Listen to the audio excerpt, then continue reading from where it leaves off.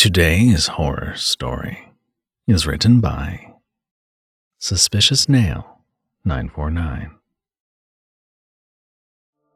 I was an agent with the supernatural branch of the FBI for 14 years, and in that time, I've been a part of several cases that would objectively be classified as interesting. It's a caveat of the occupation.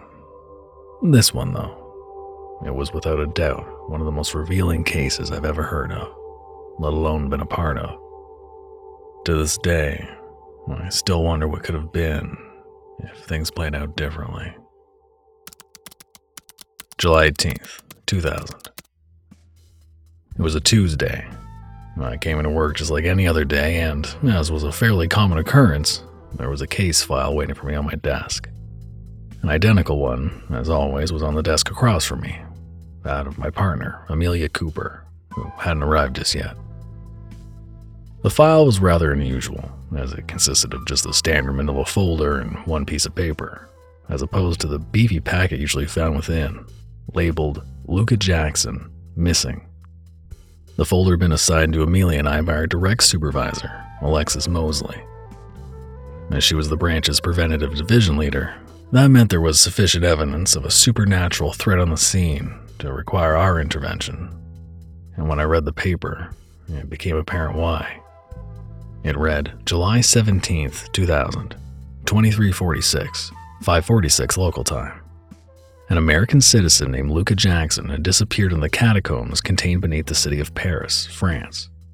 Jackson had been visiting Paris on a vacation from work, and it is believed that he decided to record himself exploring the catacombs.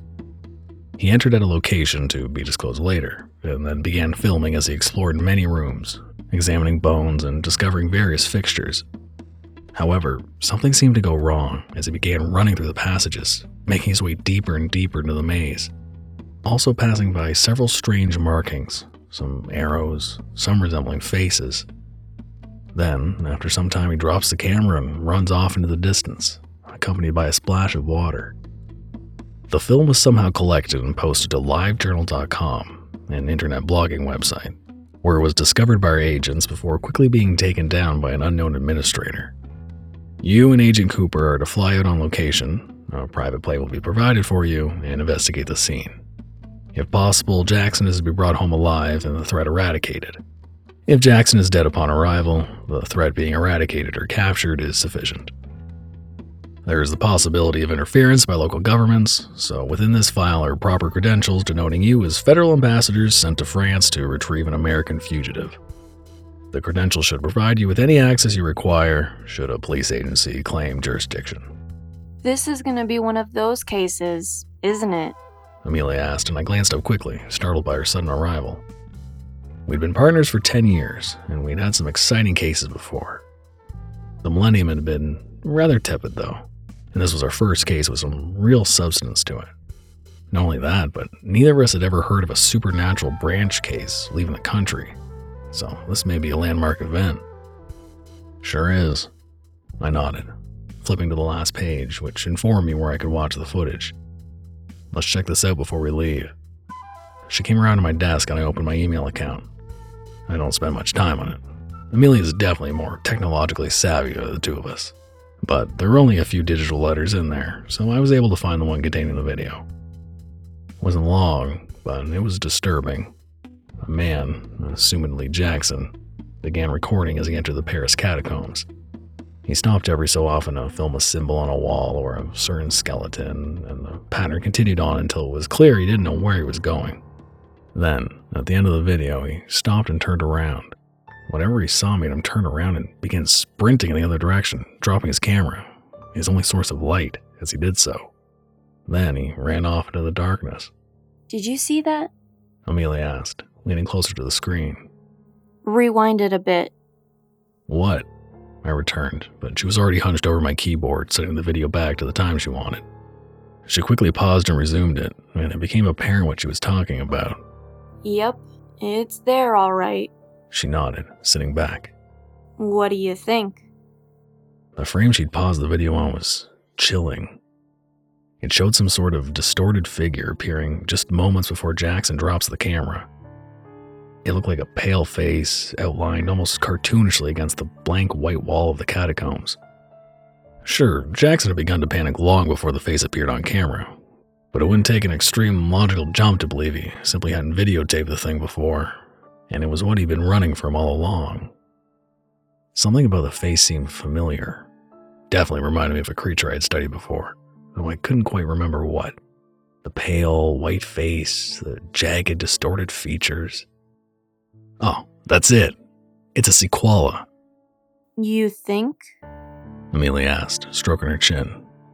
What would a sequoia be doing chasing an American citizen in the catacombs? I shrugged. Maybe you wanted fast food, I replied, and she chuckled. Maybe. Want to pick up the file before we head out? Let's do it. I nodded, standing up. I closed up the window on my computer and took the file with me, and we began the walk from the office section of the Supernatural Branch's headquarters to the massive archives. Whereas the offices could easily pass for the offices of any other company, the archives were distinctly supernatural. This was in part due to the archivist, Seth Nolan, and his borderline obsession with all things supernatural. The archives were a completely separate building from the offices, tucked away behind the towering skyscrapers that made up the branch's national headquarters, which allowed Nolan far more creative liberty in decorating his place of business than most supernatural buildings. Most prominently, the building didn't seem to follow the laws of physics. It was shaped like an hourglass, with nothing to support the upper half except the tip of the lower pyramid, seemingly keeping the upper pyramid on the brink of toppling over. Through some supernatural aspect, keeping it upright. The archives themselves are organized with the most valuable information in the center, the smaller floors, and the less valuable information in the wider sections. A system that makes sense to all but the low-clearance operatives that have to travel past information they don't have access to in order to obtain information they do have access to. After swiping my card in the scanner at the entrance, I saw Nolan looking through the shelf just inside, and wondered why it was on the low-clearance floor. "Hey, Seth!" I called out and he glanced over. Seth was a pale, scrawny guy with jet black hair neatly pulled back, and his uniform pristinely pressed. He liked to keep himself together. "Agent Lawson," he said, recalling my name as soon as he saw my face. "What can I do for you?" "We're heading overseas," I told him. Possibly looking at a sequoia in the catacombs and went after an American citizen. "Ah, yes, a sequoia." He nodded, turning around and walking deeper into the archives.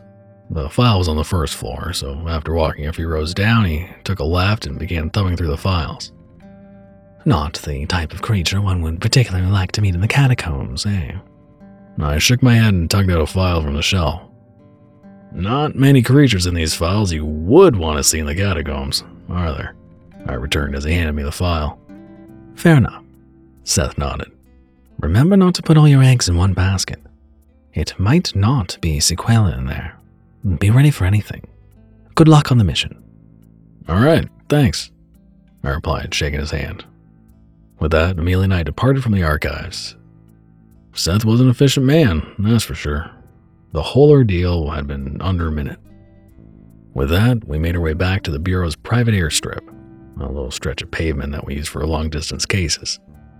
It was a short drive away from headquarters, and upon arrival, we saw a jet marked with the Supernatural Branch's logo plastered on the side. We quickly boarded, bidding America goodbye, and with that became the first agents of the FBI's Supernatural Branch to leave the country on official business. These sequoias. Amelia said, breaking the silence after around a half hour of flying. They're native to the area? Seems like it. Very concentrated there, at least. Something about this seems off to me. She sighed, glancing up from the dossier. The video. Why is it like that? It feels like we're missing a piece of the puzzle. Aren't we always?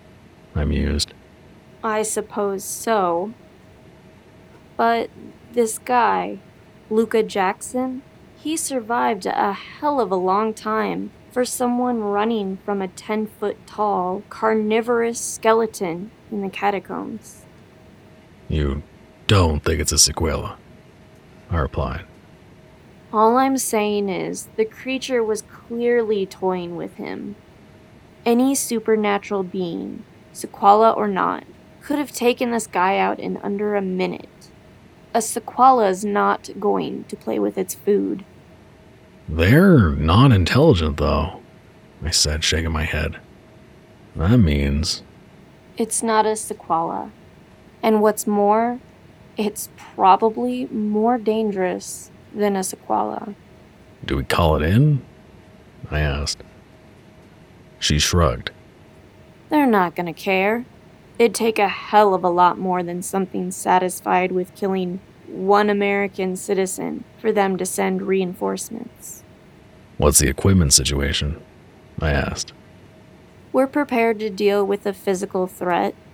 I doubt this is metaphysical, so we should be good in that department. How about exposure, if it gets out? Amelia nodded gravely. It's smart, so I have a feeling it's either trapped in there by some sort of ritual, or it's biding its time. Either way, if it gets out, we're in a lot of trouble.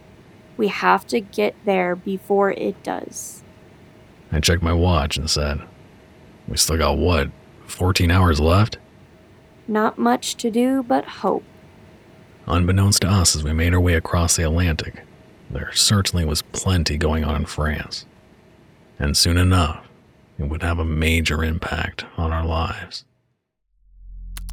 July 19th. By the time the plane touched down in France, it was 4 a.m. the next day, local time. We'd gotten some sleep on the flight over and had been volunteered as test subjects for an experimental new pill that did something to keep us awake longer. So, despite the early hour, we were well rested and prepared to deal with whatever had abducted Luca Jackson. At least, we thought we were. The branch had provided us with a car, and as soon as we got in, the driver wordlessly took us to the entrance we believed Luca had disappeared into. There were a few Parisians we saw in shops or homes, setting out for the day, but for the most part, the streets were completely silent, which made the entrance to the immense cave system all the more daunting. The driver pulled up to a stop in front of a small cobblestone path that descended into the ground below an alleyway, marked with red warning signs written in French. No more than a few feet into the cave, darkness shrouded anything that could lay within. But that had all been expected. What wasn't expected were the two people standing outside of it. One dressed in an entirely black suit with sunglasses to match, the other apparently a civilian. They'd been arguing when we arrived, but as we pulled up, they stopped and looked curiously at us. "Who's this?" I asked. Local government? They're probably investigating the disappearance too. "All right, well, we'll pull jurisdiction and keep them away," I said, pulling the car door and addressing the two with my very limited French knowledge. "Bonjour," I take it from your accent you speak English. the woman in the suit said. What's your business here? We're with the FBI. We're going to take things from here. I can provide you with a line to my superior if you wish to file a complaint. Whoa. Let's slow down here. She replied, holding out her hand and reaching into her pocket to produce her own badge. You can't go in there. It's not available to the public. "We're not the public," I said as she briefly flashed her own badge, too quick for any identifying visuals to be apparent. "We have jurisdiction here. It was a U.S. citizen that disappeared." Yeah, trust me. It's best if you leave this to us. If you want, I can get you in touch with my superiors, and you can get it sorted out with them. "First of all, neither of you have jurisdiction here. The man jutted in.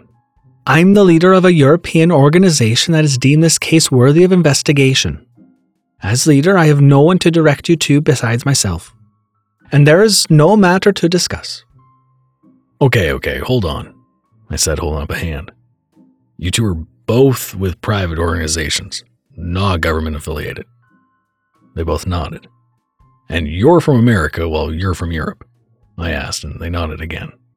I glanced at Amelia and said, "All right, I think I see what's happening here. We're just going to have to be honest with each other here." What do you mean? Are you implying that you haven't been honest? "I'm implying we're all here for the same reason," I said. "We're not here for the person, are we? We're here for the creature."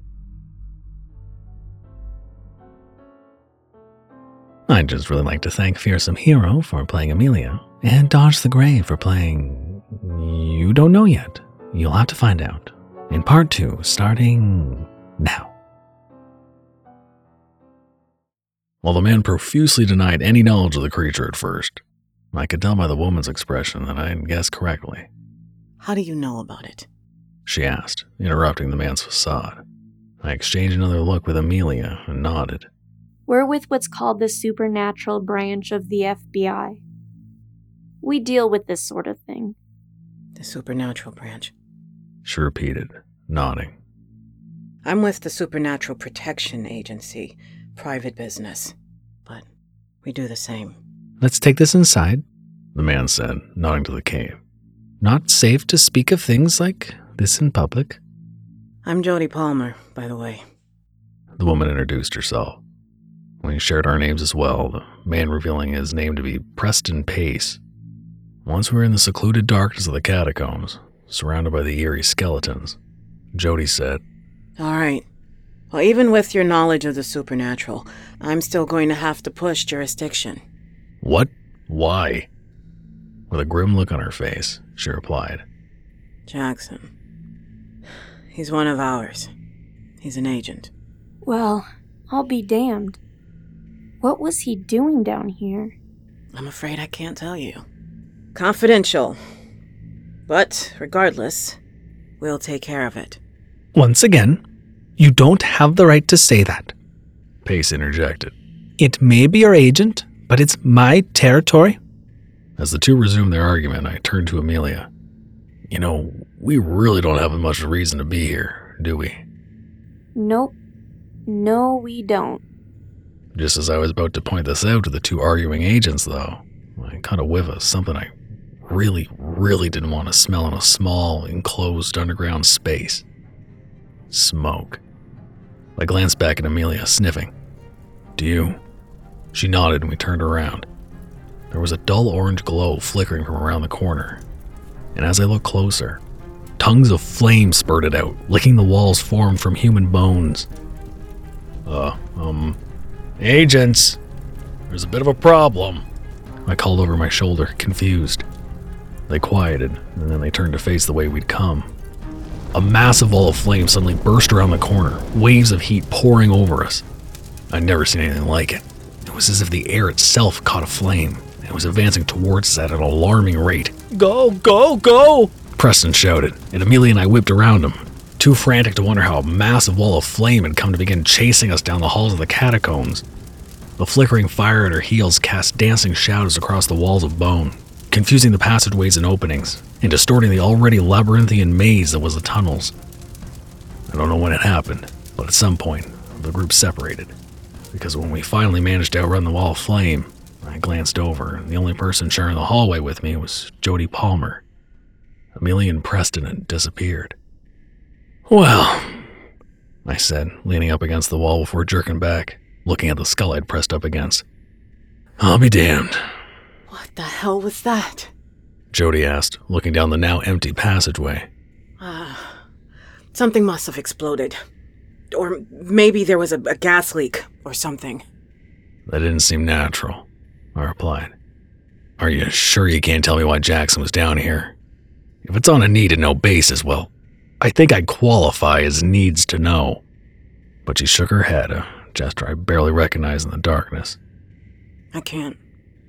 I mean, I barely know what it was for. And even the little information I have is highly confidential. I let out a long sigh. All right, well, there's not much we can do but walk. Let's start heading back. What? Why would we do that? We should be going deeper in. The flames probably destroyed a lot of the tunnels, and besides, it's probably more interesting this way. That's absurd. We're in the catacombs. You saw Jackson's video. You know how easy it is to get lost in here, I told her. Proper protocol is to return to the scene of the supernatural threat, assess damage, and determine whether retreat or retaliation is the right move. That sounds like a bad idea. What, does the SBA have a different protocol? I asked. Yeah. We have a protocol called a gut.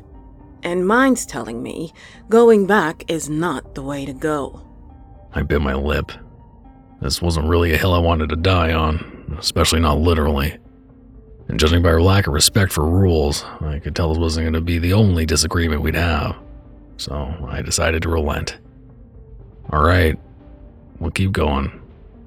She led the way, shining a flashlight to avoid tripping, and we made our way through the winding passageways, eerily lined with the seemingly never-ending ancient bones. The beam the flashlight cast was far too narrow for my liking. It always felt like there was something just at the edge of the light, but it was the only light source we had, and it sure was better than darkness. So, a supernatural branch of the FBI. Jody mused after a few minutes of walking in silence. What's that like? What do you mean? I asked. I don't know. What do you guys do? How do things work? I've never met another supernatural agent. Hell, I didn't think there were other supernatural agents. Probably similar to what you do, I said. We monitor things like police reports, newspaper articles, and recently these websites for possible supernatural activity. And if it's determined that an investigation is warranted, agents are assigned the mission. Well, I suppose that's part of it. We're more proactive about it, though. We monitor areas known for their supernatural activity as well. And a lot of our cases involve large-scale operations, as opposed to just prevention. Who's in charge of the SBA? We're privatized. We're mostly funded by payment from some of our more affluent customers. As far as who gives the orders, well, it's a bit complicated. No one knows who it is, except for 3 top-ranking agents. The rest of us only know her as D. Whatever that means. She never shows her face. She only talks to those 3 agents, and they basically run the agency for her. At least from our perspective. That's strange, I murmured, nodding. How long has this been the case? As long as the agency's been around, so a little under 50 years? I don't know. There was a whole history of the agency portion of training, but I didn't really pay attention. 50 years? I repeated. The supernatural branch has only been around since the mid-'80s. Why was the SBA on the scene so early? Good question. Well, a better one might be, why was the FBI on the scene so late? That's ridiculous. There's definitely something we're not considering, I told her, irked by her disrespect towards the Bureau. Wait, though. If our agencies have existed in tandem for decades, how come we haven't discovered each other before? Oh, you know the FBI. Well, we probably have crossed paths plenty of times. But for some reason or another, they've covered it up. If I had to guess, I'd say both of our bosses know plenty about the other's agency. At that point, we reached a T intersection, and at the same time, the light from Jody's flashlight glanced off something shiny directly in front of us. What's that? She asked, stepping forward. Be careful, I muttered, not as invested in the shiny object as I was about determining which way to go.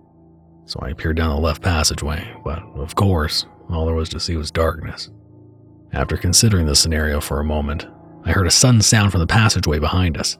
I glanced over to Jody, seeing that she reached out to grab whatever had reflected the flashlight's beam. That wasn't what I heard, but I still snapped. What are you doing? That could be dangerous. Yeah, and we aren't going to find out by just sitting around watching it, are we? What did you hear? There's something back there, I replied, gesturing back to the passageway. I unholstered my gun and crouched down as she swung the flashlight beam down the hallway, casting illumination onto a creature straight out of a nightmare. Its long white limbs clung to the wall of the tunnel like a spider. It was climbing towards us, its mouth open to reveal rows of jagged teeth with drool dripping down towards the ground. I let out a yell of surprise before backing up into the wall, aiming my gun at it. I knew that if I ran, I would get lost in the catacombs, doing nothing but prolonging my death. so I had to fight this creature here and now. When I looked over to Jody, she didn't seem fazed. What's going on? She asked, looking intently at whatever she held in her hand. I stuttered, looking back and forth between her and the advancing monstrosity. You don't... What are you talking about? What are you talking about? She asked as the creature paused, leaping off the wall to the ground where it bared its teeth at me. You're not seeing things, are you? As she took her hand away from the wall, turning to face the tunnel where the creature was, her eyes suddenly widened and she let out a yelp. What the hell? Where did that come from? As she spoke, the creature leapt forward and I barely managed to roll out of the way as it slammed into the wall behind me. Jody, though, gave it a curious look before reaching back into the wall. What are you doing? Fight back! I shouted, firing several times at the creature as I slowly backed into the hallway, the bullets seeming to wound it. Something seemed to dawn on her and she wrenched what she'd been holding out of the wall, a skeletal arm gripping it as she dragged it out.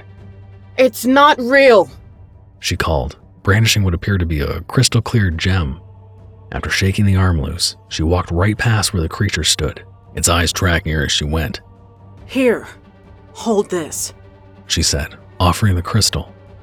I suspiciously took it, and as soon as I did, the abomination that had moments ago been hunting me voraciously began to distort, its image shifting like that of a TV whose signal was interrupted.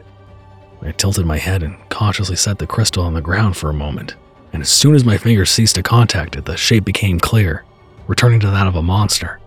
But then it seemed neutralized. It no longer reared to attack, and instead it spun around before retreating down another tunnel, the clicking of its limbs against the bones of the tunnel fading into silence before long. Do you know what this is? I asked, recognition having been sparked in my mind. It can't be an oratory, can it? Jody returned, and I nodded. What else could it be? It ran away because it knew it couldn't feed off us anymore. Which means... Jody's eyes widened. The others! She exclaimed, and I nodded. Take the crystal. If it lets us see through that illusion, there's a possibility it'll let us navigate easier, I told her, and after she scooped it up, we began running through the twisting halls. Oratory are difficult creatures, to say the least.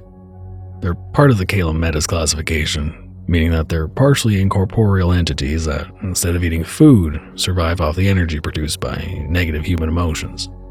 In the case of oratory, that emotion being fear. They are shapeshifters, able to change their appearance, and do so often produce the most fear from humans. It explains the wall of fire, along with Jackson's encounter. It's easy now to see why one would be living in the catacombs. A fear-inducing environment on its own, even without the threat of a shape-shifting monstrosity. The problem we faced, and the reason we were in such a rush to return to Amelia and Preston, is that oratory are partially incorporeal. If threatened, or if one believes it to be necessary, they are fully capable of killing humans. The gem, while we didn't quite know what it was, helped us to traverse the passageways easily. I wasn't sure how it worked, but Jody led the way and I followed her. Soon enough, we began to hear the terrified shouts and calls for help from Amelia and Preston. That's them, I said, and we quickened our sprint, rounding a corner to take in the scene. To me, the creature from earlier had Preston and Amelia cornered with their backs to a wall of bone, terrified expressions on both their faces. So, thinking quickly, I shouted, "Stay calm." Oh yeah, that'll work, Jody said sarcastically, flipping the gem in her hand before addressing Preston. Hey, sweet, catch. What? No, don't, I exclaimed, but it was too late. She lobbed the gem underhand at Preston, and because of the fact he was preoccupied with what he saw as a bloodthirsty creature rearing at his throat, the gem sailed past him, shattering into 1,000 pieces on a protruding skull. Why would you do that? I exclaimed, but before anyone could do anything else, the creature lashed out at Amelia, swiping its jagged front limb across her throat. Blood began to pour out immediately as she fell to her knees, and, seeing an opening, the oratory scuttled past us. I ignored it, rushing forward to the aid of my dying partner, but it was too late.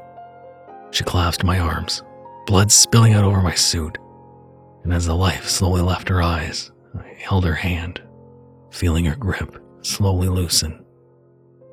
Amelia and I had entered the supernatural branch at the same time.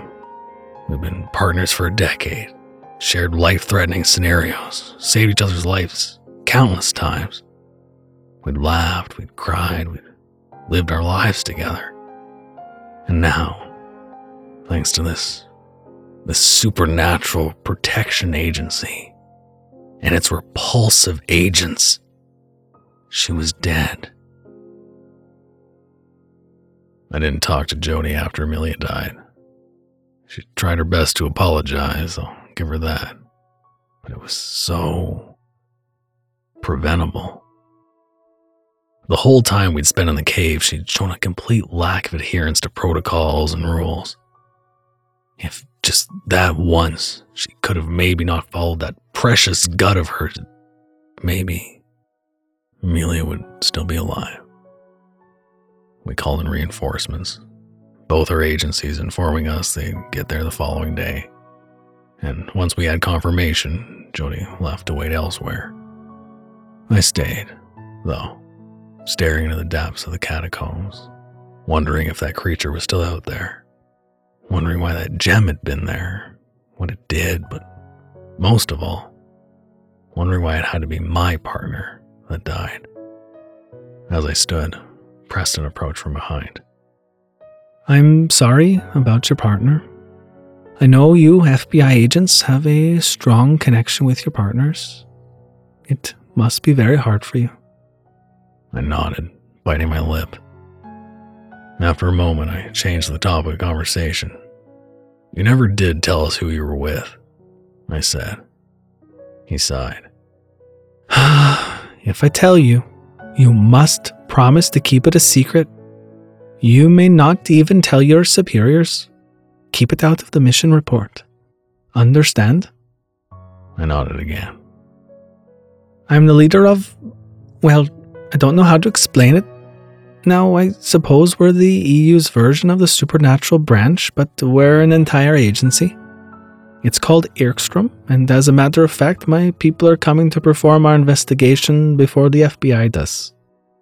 I thought about objecting, but I simply didn't have the energy to, so I nodded. Not until much later would the gravity of Preston's reveal set in. This meant that there were more agencies out there. For all we know, every country could have their own. I never really thought about it like that. How the ease with which we conceal our identity from the public could easily mean others could be concealing their identity from us. But in the moment, I was emotionally destroyed. I needed time to recover, so I sat at a cafe across the street, watching the Ekstrom agents do their work under the guise of sewage workers. They'd finished before lunchtime. And so, that was the story of not only the first investigation that took the FBI's supernatural branch out of its jurisdiction, but also the beginning of a rivalry between agents of the SBA and the supernatural branch. The SBA got away just fine. They're still running. Jody Palmer didn't even get a slap on the wrist when all was said and done. But Amelia Cooper, she's gone. Forever.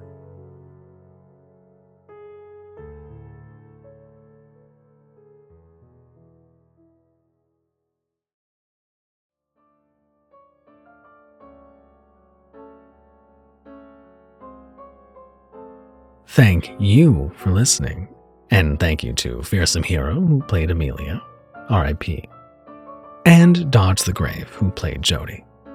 And of course, my apologies to Scandinavia, Nordic countries in general. Thank you for listening.